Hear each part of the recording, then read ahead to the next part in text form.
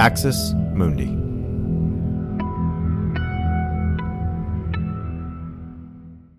You're listening to an Irreverent podcast. Visit irreverent.fm for more content from our amazing lineup of creators.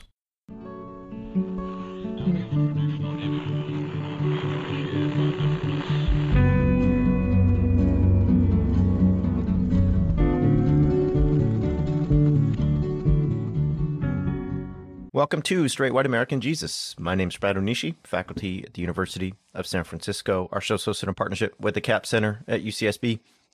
And I want to do something today I haven't done in quite a while, which is to do a solo episode. And I actually want to give you a preview of my new book, Preparing for War, The Extremist History of White Christian Nationalism and What Comes Next.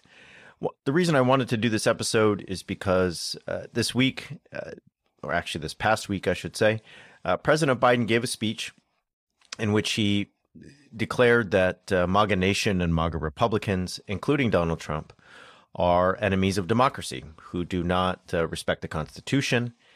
He made the case that you cannot be pro-insurrectionist and pro-democracy. And he tried rhetorically to isolate MAGA Republicans from the rest of the country, in essence, to say that one cannot be part of this group of people, this movement, and also be for the American Republic. Now, this also came on the heels of Biden giving a speech on August 25th, in which he basically said, well, he explicitly said that the MAGA movement and Trump's followers are semi-fascist.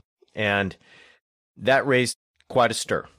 People have been talking about it as we discussed on the weekly roundup this week.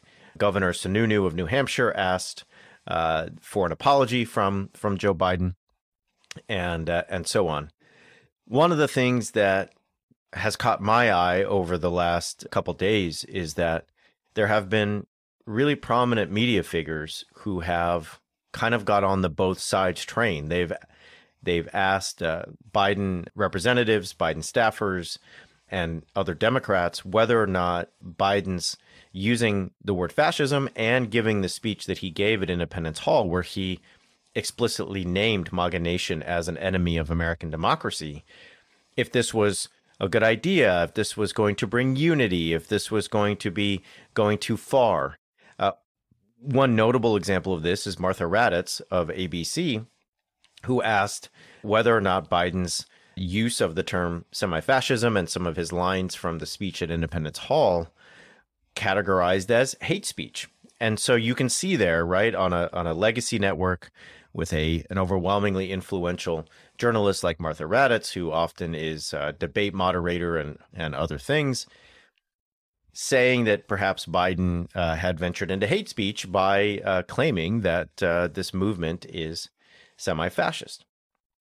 Now, there's some really laughable things about this that we could spend our time on. One of them is the fact that Donald Trump called Democrats fascist going back a couple years ago. Nobody noticed. Nobody seemed to take an eye to it. Nobody asked if that was hate speech. There was nothing. It was just run-of-the-mill Donald Trump discourse that had all been but forgotten, except for Matthew Sheffield of Flux and some other people basically shared the clip on Twitter, and it got picked up, and people kind of realized that Trump's been calling Democrats and others fascist for a long time. The other thing that I think is more concerning to me, though, is that we discussed on Friday in the weekly roundup that, you know, when we think about fascism, we don't think about something that A, happens in an instant, or B, happens from the outside.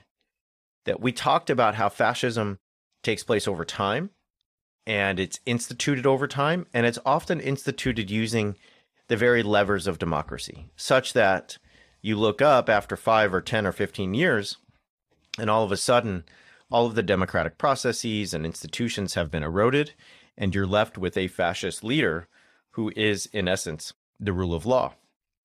The second thing we discussed is that when fascism is instituted, it uses the homegrown symbols of a country. When it happened in Germany or Italy, it used mythology and symbols and events to garner support.